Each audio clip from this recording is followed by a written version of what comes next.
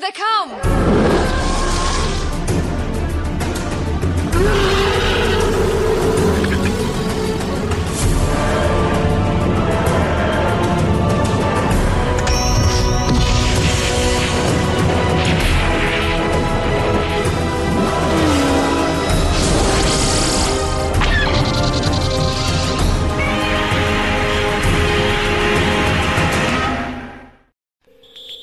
Hello and welcome to episode 180 of Effectively Speaking, the podcast that takes a look at some of the special effects sequences of film and television, be they classic, average or duff. I'm your host Eric Moore, and today I'm joined by Matt from Neozaz to look at two effects sequences from Monty Python: Brian's escape via spaceship from Life of Brian and Mr. Creosote from The Meaning of Life. Hello! Hello? Who is it? I know you're a big fan of Monty Python, but what order did you encounter all their various incarnations, or whatever you want to call it? Oh, okay. Good question. Well, I know I started with the series. I can't tell you at what point. This is one of those PBS finds for me. So PBS here, Public Broadcasting System, is consistency is not their thing when it comes to their normal programming. So when there would be Monty Python, it'd be on for a couple months, and there's no telling what season they were going to play. So I know I started with the series. Eventually, probably maybe two seasons worth of series before the Monty Python and the Holy Grail was definitely my first movie. Because I remember that talking about that was going to air on this date, and I had never seen it before. I barely heard of it, and that was something I couldn't miss. And then some more shows. I think at this point, actually, since you brought up other incarnations, I think at somewhere between the Holy Grail and the next movie I saw was The Meaning of Life. Somewhere between there, my friend introduced me to their LPs. So that was between two movies. Now, again, I don't know what order or which ones, but I do remember him sharing those with me. So after the LPs was Meaning of Life, and I never saw Life of Brian until the home video market took off. That thing, it just never made it to PBS that I caught. And these movies were, if they were in theaters, I mean, they were come and go, and I never got a chance to see them. So Life of Brian was probably the last thing that had already existed in Monty Python in their anthology. That's the very last thing I saw, but then proceeded to watch everything over again more times than I can count. I think the world is different now. I think maybe the reason you didn't see Life of Brian is, back then, America was still quite conservative, and there were upsets, weren't there, about Life of Brian, with people calling it blasphemous, and I think maybe some of the TV stations in the States, they just didn't want to touch it, for fear of backlash or whatever. That would not surprise me at all to find out if that's the case. Yeah. My order is, and I discussed this when we last spoke, when I appeared on your Star Wars in character spin-off show, where we were talking about the French Taunter from Monty Python and the Holy Grail. That's my first exposure, the Holy Grail, in the cinema. Then it wasn't the LPs, it was the cassettes. Okay. For some reason, I just have them on cassettes, and I just listened to them over and over and over again. And this is before I saw the TV show. And then I think it was the TV show, the BBC started repeating them. And then it was, Life of Brian, then Meaning of Life. Yes. Oh. Do we consider Yellowbeard a Python film? My wife does. I do, because my wife has been driving it into my head that it is, regardless of what I think. I have no say in the matter in this house anymore. So I guess I have to agree with her. She whenever we talk about Monty Python movies, she always brings up Yellowbeard, because that's, if it were to be truly one, if we were to consider one, that's her favorite. So she has to bring that one up. I didn't mention, when we did the French Taunter show, that just up the road from the cinema I worked in the pub on the corner there. It's a real old pub, going almost to medieval times. Graham Chapman used to be in there. Oh, wow.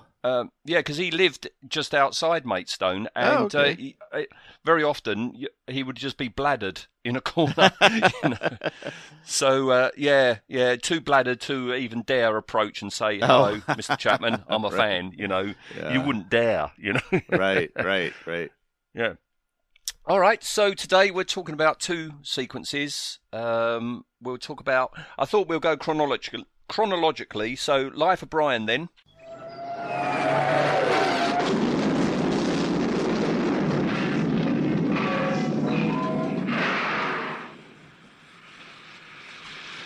Oh, you lucky bastard. We're talking about the alien scene in Life of Brian, which, it's practically the only special effects sequence in Life of Brian, so it's the only one we can talk about. You're right. It is. Yeah.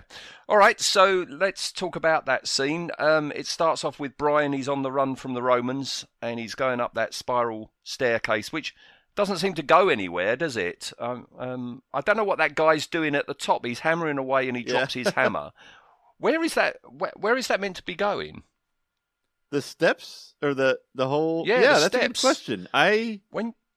I'm guessing that's part of the internal structure they're still building. I hadn't considered that because now that you point it out, yeah. When he falls off the top in that comedy fall, there's nothing else around. They must still be. Maybe it was a bell tower or something. Yeah, I was gonna say they must still be. That tower's still in construction. That must be what's happening, and they need the steps to reach the walls or something that are coming. That's the first question I didn't expect to have of a many questions of this scene.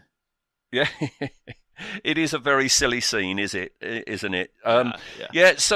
Brian falls to his death, but he doesn't die because he's caught by this spaceship that zooms in, and the first time we ever see the spaceship, it's a piece of Terry Gilliam animation, isn't it? It's a photo cutout that moves just like one of his photo cutouts, and complete with the big black line all the way around it. He gets caught, but then we go to a model shop. We actually get model work in this scene as the model of the spaceship goes up and into space. We cut to inside into that very cramped cockpit, and we have these aliens, these two guys, which is basically a giant eyeball in a hand, which is attached to a body with rather voluptuous lips. I love the eye in the hand. I don't know. Maybe it's my imagination. It seems like one of those things where they're designing it and they wanted the eye stalks to move and they were having no success hiding the hand, so they decided to go the complete opposite and make it as obvious as a hand as it could be. I don't know if that's true, but just the look of it, I absolutely adore. I adore also that the guy, the pilot, actually has a steering wheel. He's actually got a steering wheel right, there. Yeah. And, as bizarre as they look, they actually do a double take on Brian, right. Don't they? Yep. I don't know what they're going to do. We never find out because that's when the warning klaxon goes off, and in comes this baddie ship. This is cut very, very quickly, isn't it? It's such a fast scene. In comes the baddie spaceship. Cue car roaring noises as as they tried to escape. This is all model work. We've got no photo cutouts for this. They fly through an asteroid field. Have you ever thought, when they reach that asteroid field, the music is very Star Wars-y? Yeah. Have you noticed? Yeah. It's almost a riff on the Star Wars theme. Right, yeah, which is like that, and it made perfect sense because that was like the quintessential soundtrack to sci-fi after 1977. I mean, that definitely harkened to the Star Wars soundtrack and was really no surprise because a lot of people did either in a parody like this or just as a plain ripoff. Yeah. And as we'll find out shortly, the way they filmed the asteroid was exactly the same the way they did in Empire Strikes Back. You've got Really? polystyrene boulders on bits of Okay. bits of wire being filmed. Yeah. So yeah, the spaceship slams into the side of an asteroid, and then they get hit by a laser fire, and we have a photo cutout of it falling back into the Earth's atmosphere. And then we've got this nice shot of a Tunisian city, which you can see that's not just a photo. It's been augmented in some way by painting. As the cutout crashes, out steps Brian, witnessed by the guy who saw him taking off. And, oh, you lucky bastard, as the Romans come in. Right. So the big question, these aliens then... what are they doing on Earth? Where were they going? Yeah, exactly. Yeah, that's one of those things where it crosses your mind, but you're never going to get an answer. So you just gotta let it be the scene that it is. And I love the fact that this scene even happened, and it's so inconsequential in the end. Well, not necessarily. They save Brian's life, I guess, but he ends up restarting where he left off. So you take this scene out and the movie still keeps going exactly the way it was before it happened. Absolutely. It doesn't move the plot along in the slightest, does it? Nope. And that's one of the kind of things I love about their writing and their storytelling and their sense of humor. Just throw something in there that just is absolute chaos for, what is it, maybe 2 minutes? It looks like it's about 2 minutes. Sorry, 2 minutes ish. And then, and then just leave more questions than answers. But in the end, didn't even matter anyway. I love that about the work they do. Yeah.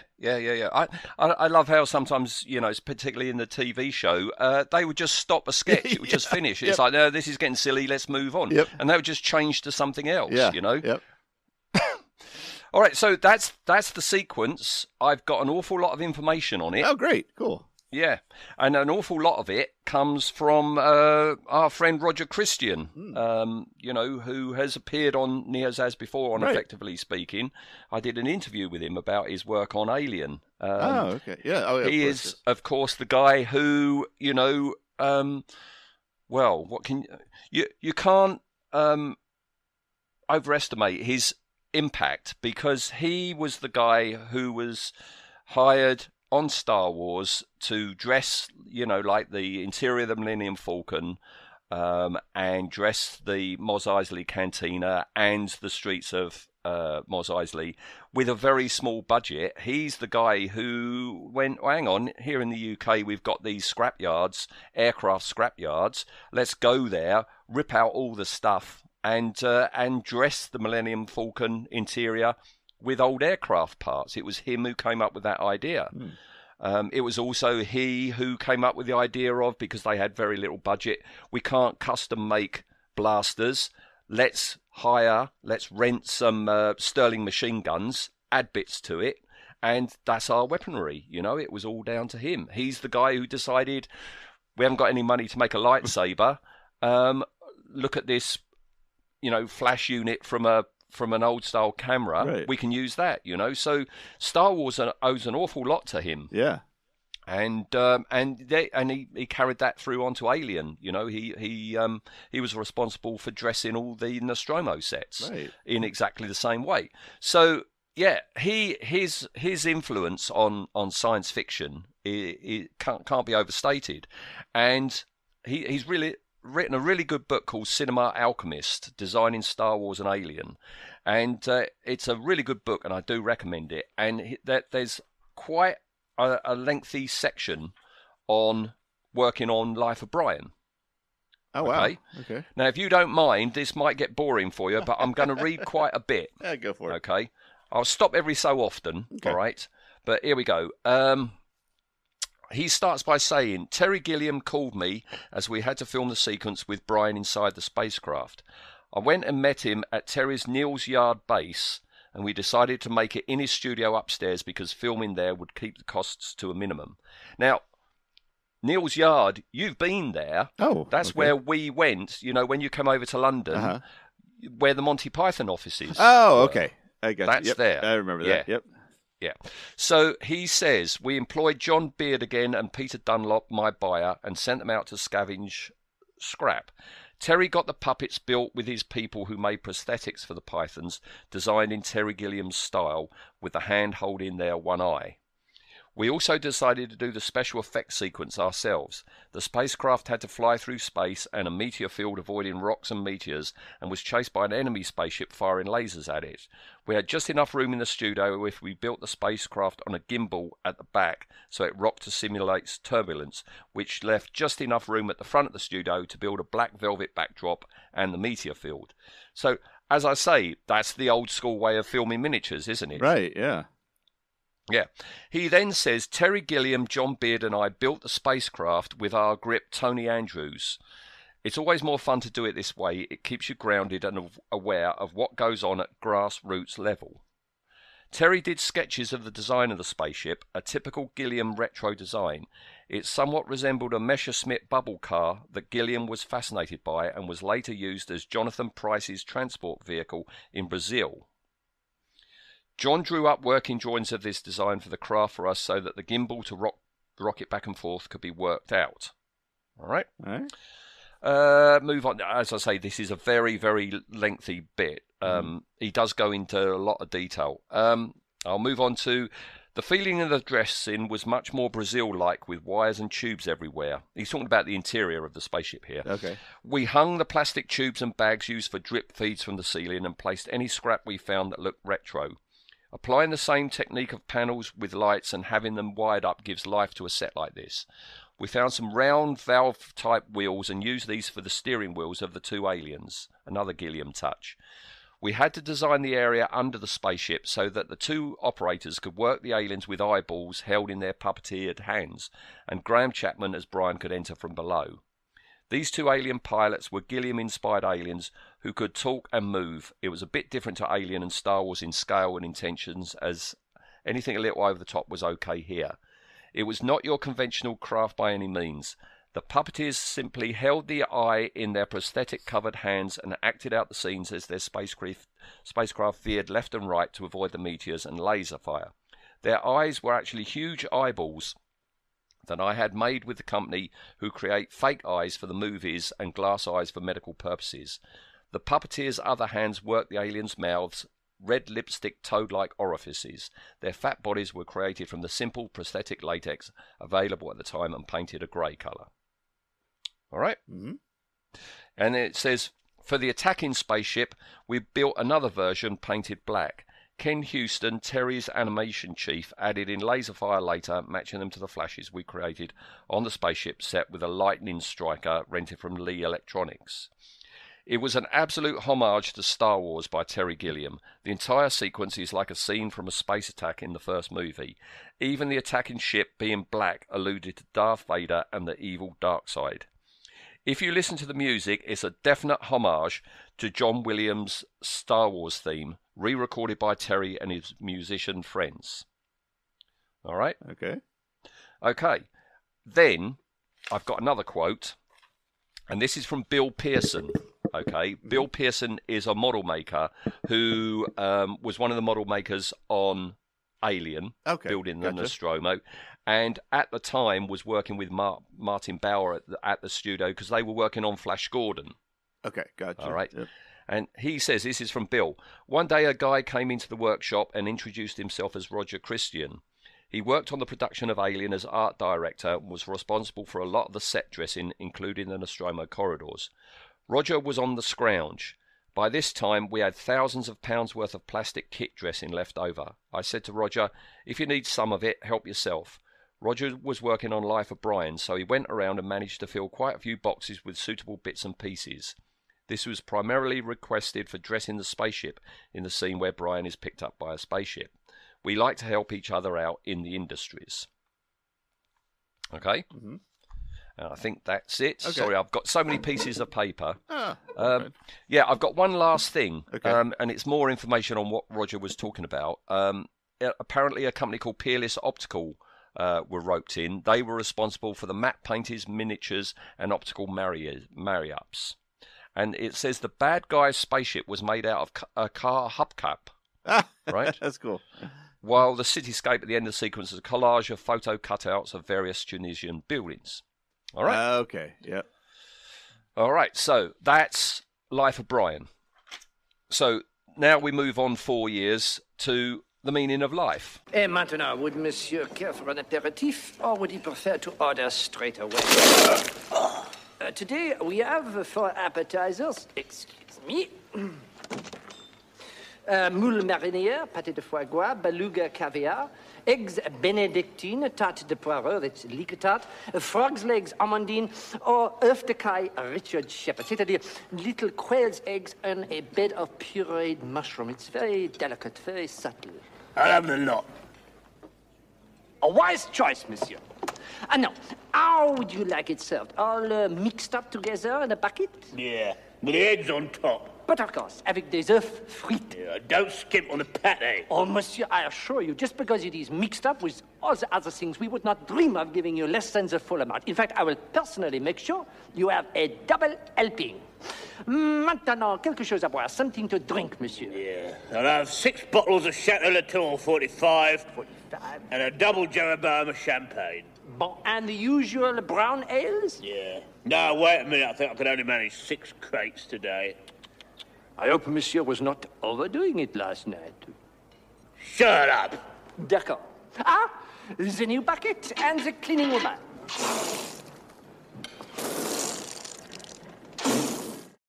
I think it was it Dave in our recording before that said he said that was his favourite Monty Python film. I don't know if he did, but it's mine. So it I might have been said you. It. Okay, yep. I'm not sure. Yeah, it may be his as well, but I know it's mine. Oh, right. See, it's strange because I'm not a big fan of The Really? Meaning of Life. Huh, okay. I mean, there's some very good bits, you know, Mr. Creosote, every sperm is sacred, but there's some misfires. Some sketches just don't work for me. I think it's a very irregular film, you know. It goes up and down, up and down. I think Life of Brian and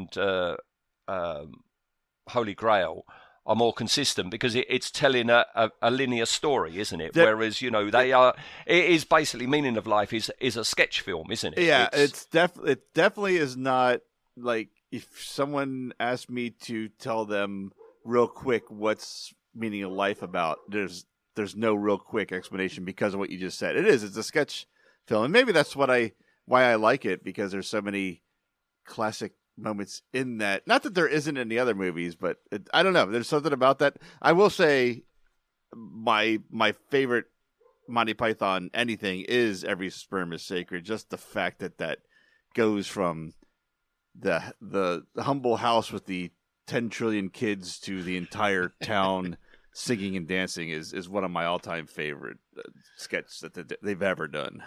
I love that shot of Michael Palin coming home and he sees the stork and he's like, yeah, another one. Excellent. All right, so Mr. Creosote then. Yes. Straight after Eric Idle was blatantly Noel Coward singing a song about penises, in he waddles, and Waddle-Wee does.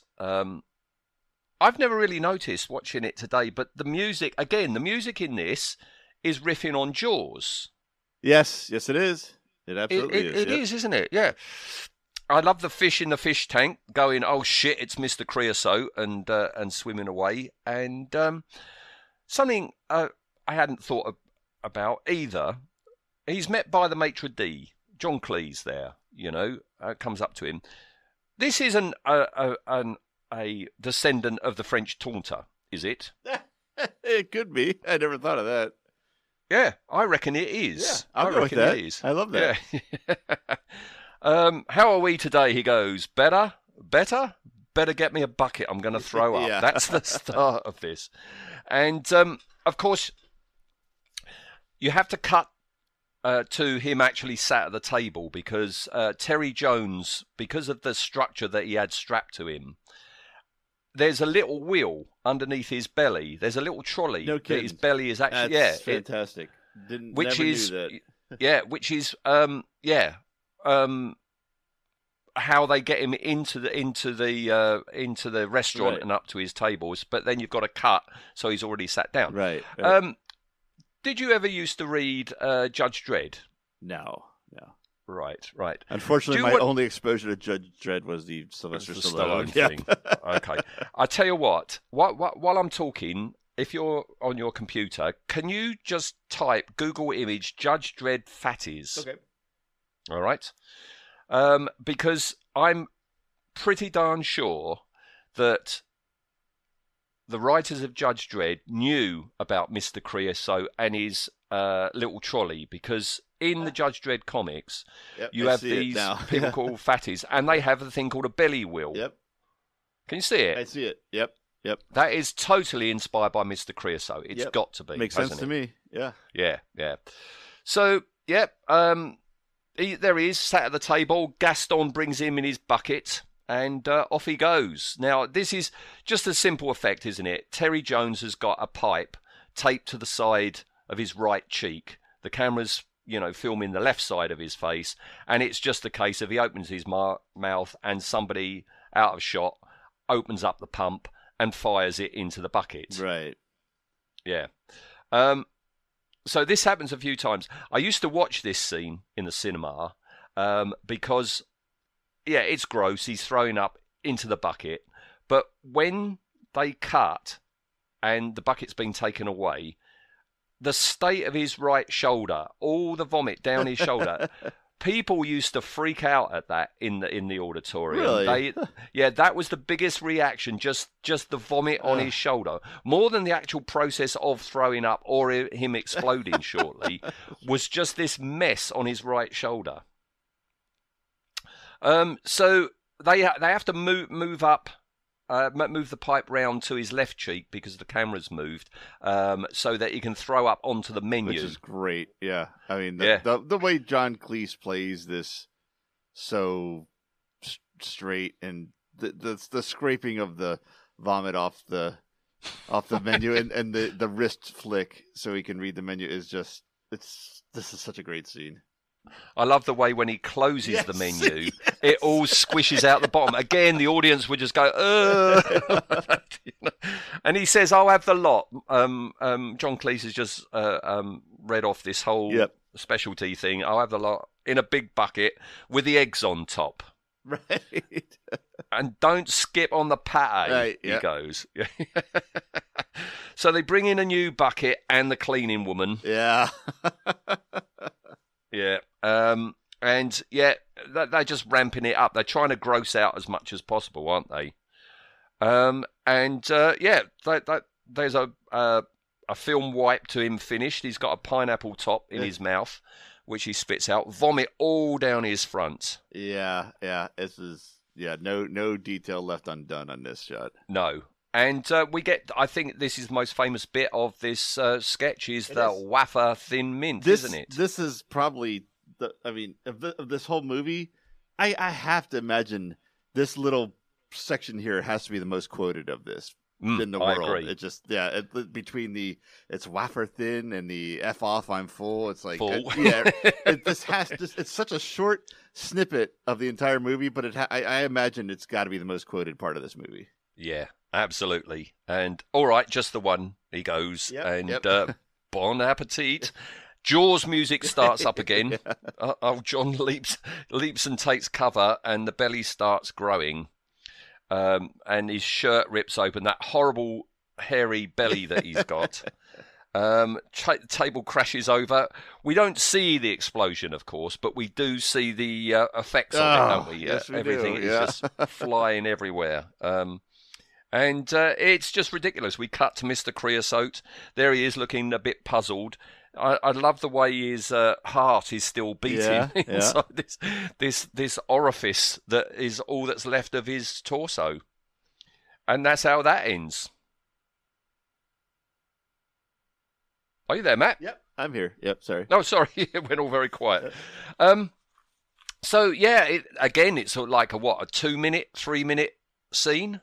But so memorable. Yep.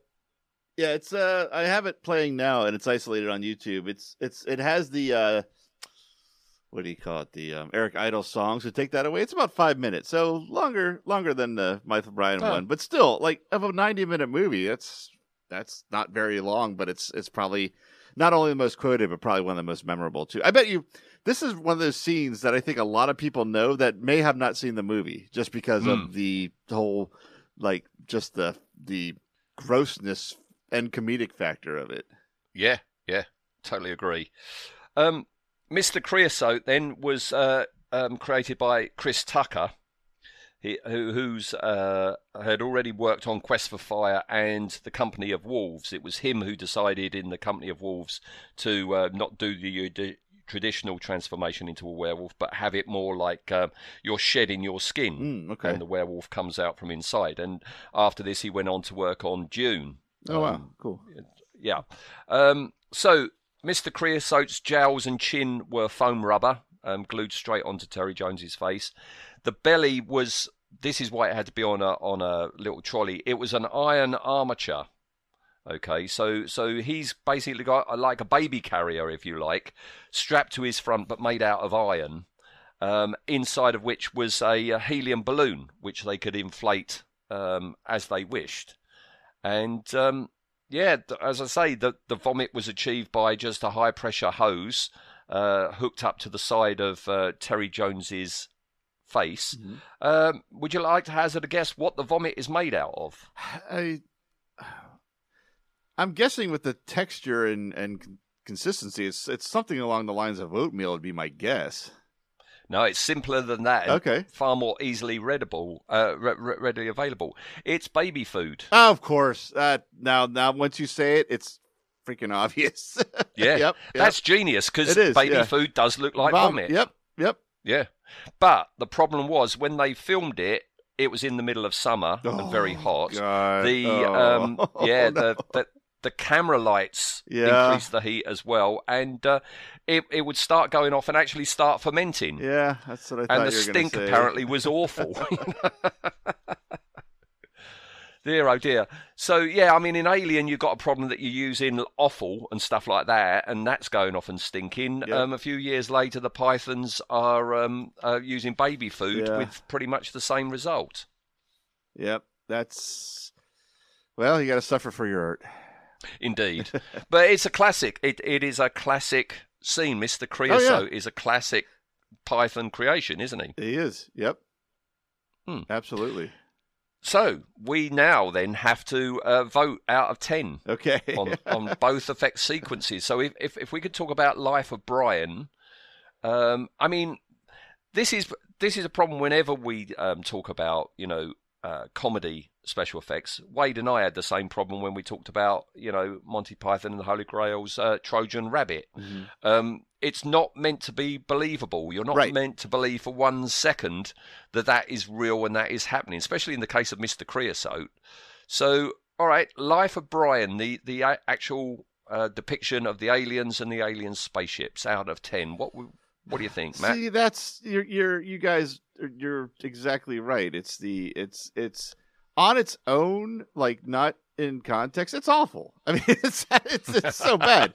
But putting it in the context of what the movie it's in and the people behind it and the having an appreciation for Terry Gilliam's specific style of animation, that's different. So it's hard to say it's a 10 or even a 9, but then you don't want to go, at least me, I don't want to go to a 5 because that's where you cross from good to bad. So I don't want to do that.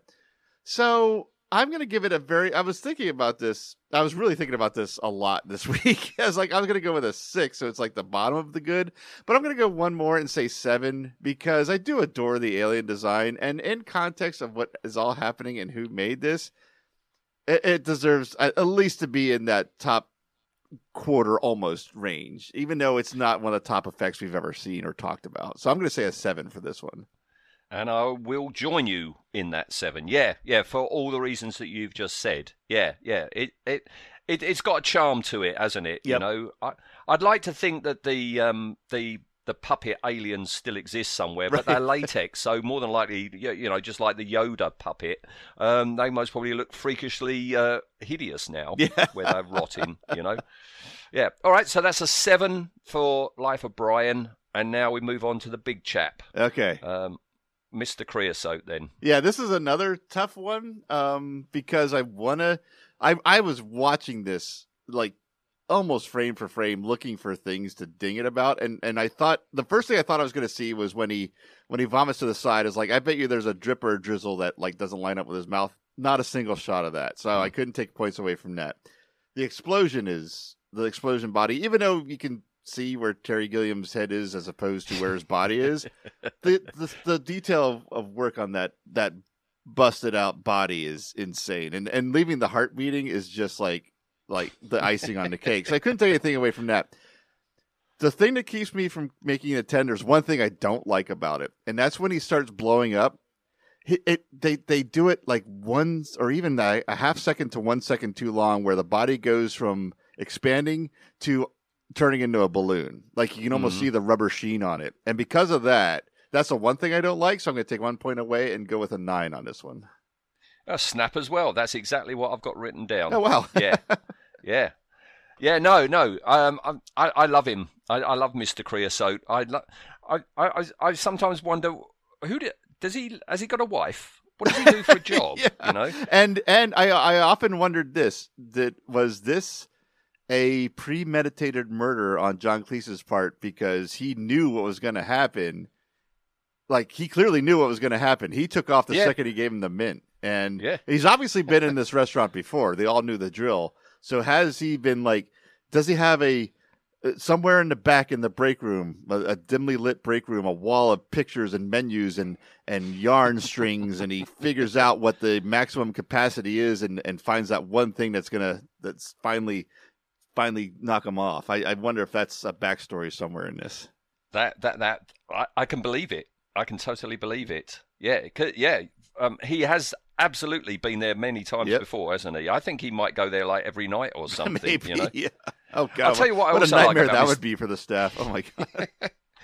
For such a gross character that he is, he's immaculately groomed. I like his hair, how he's got the little curls on the top. Yep. You know, yeah.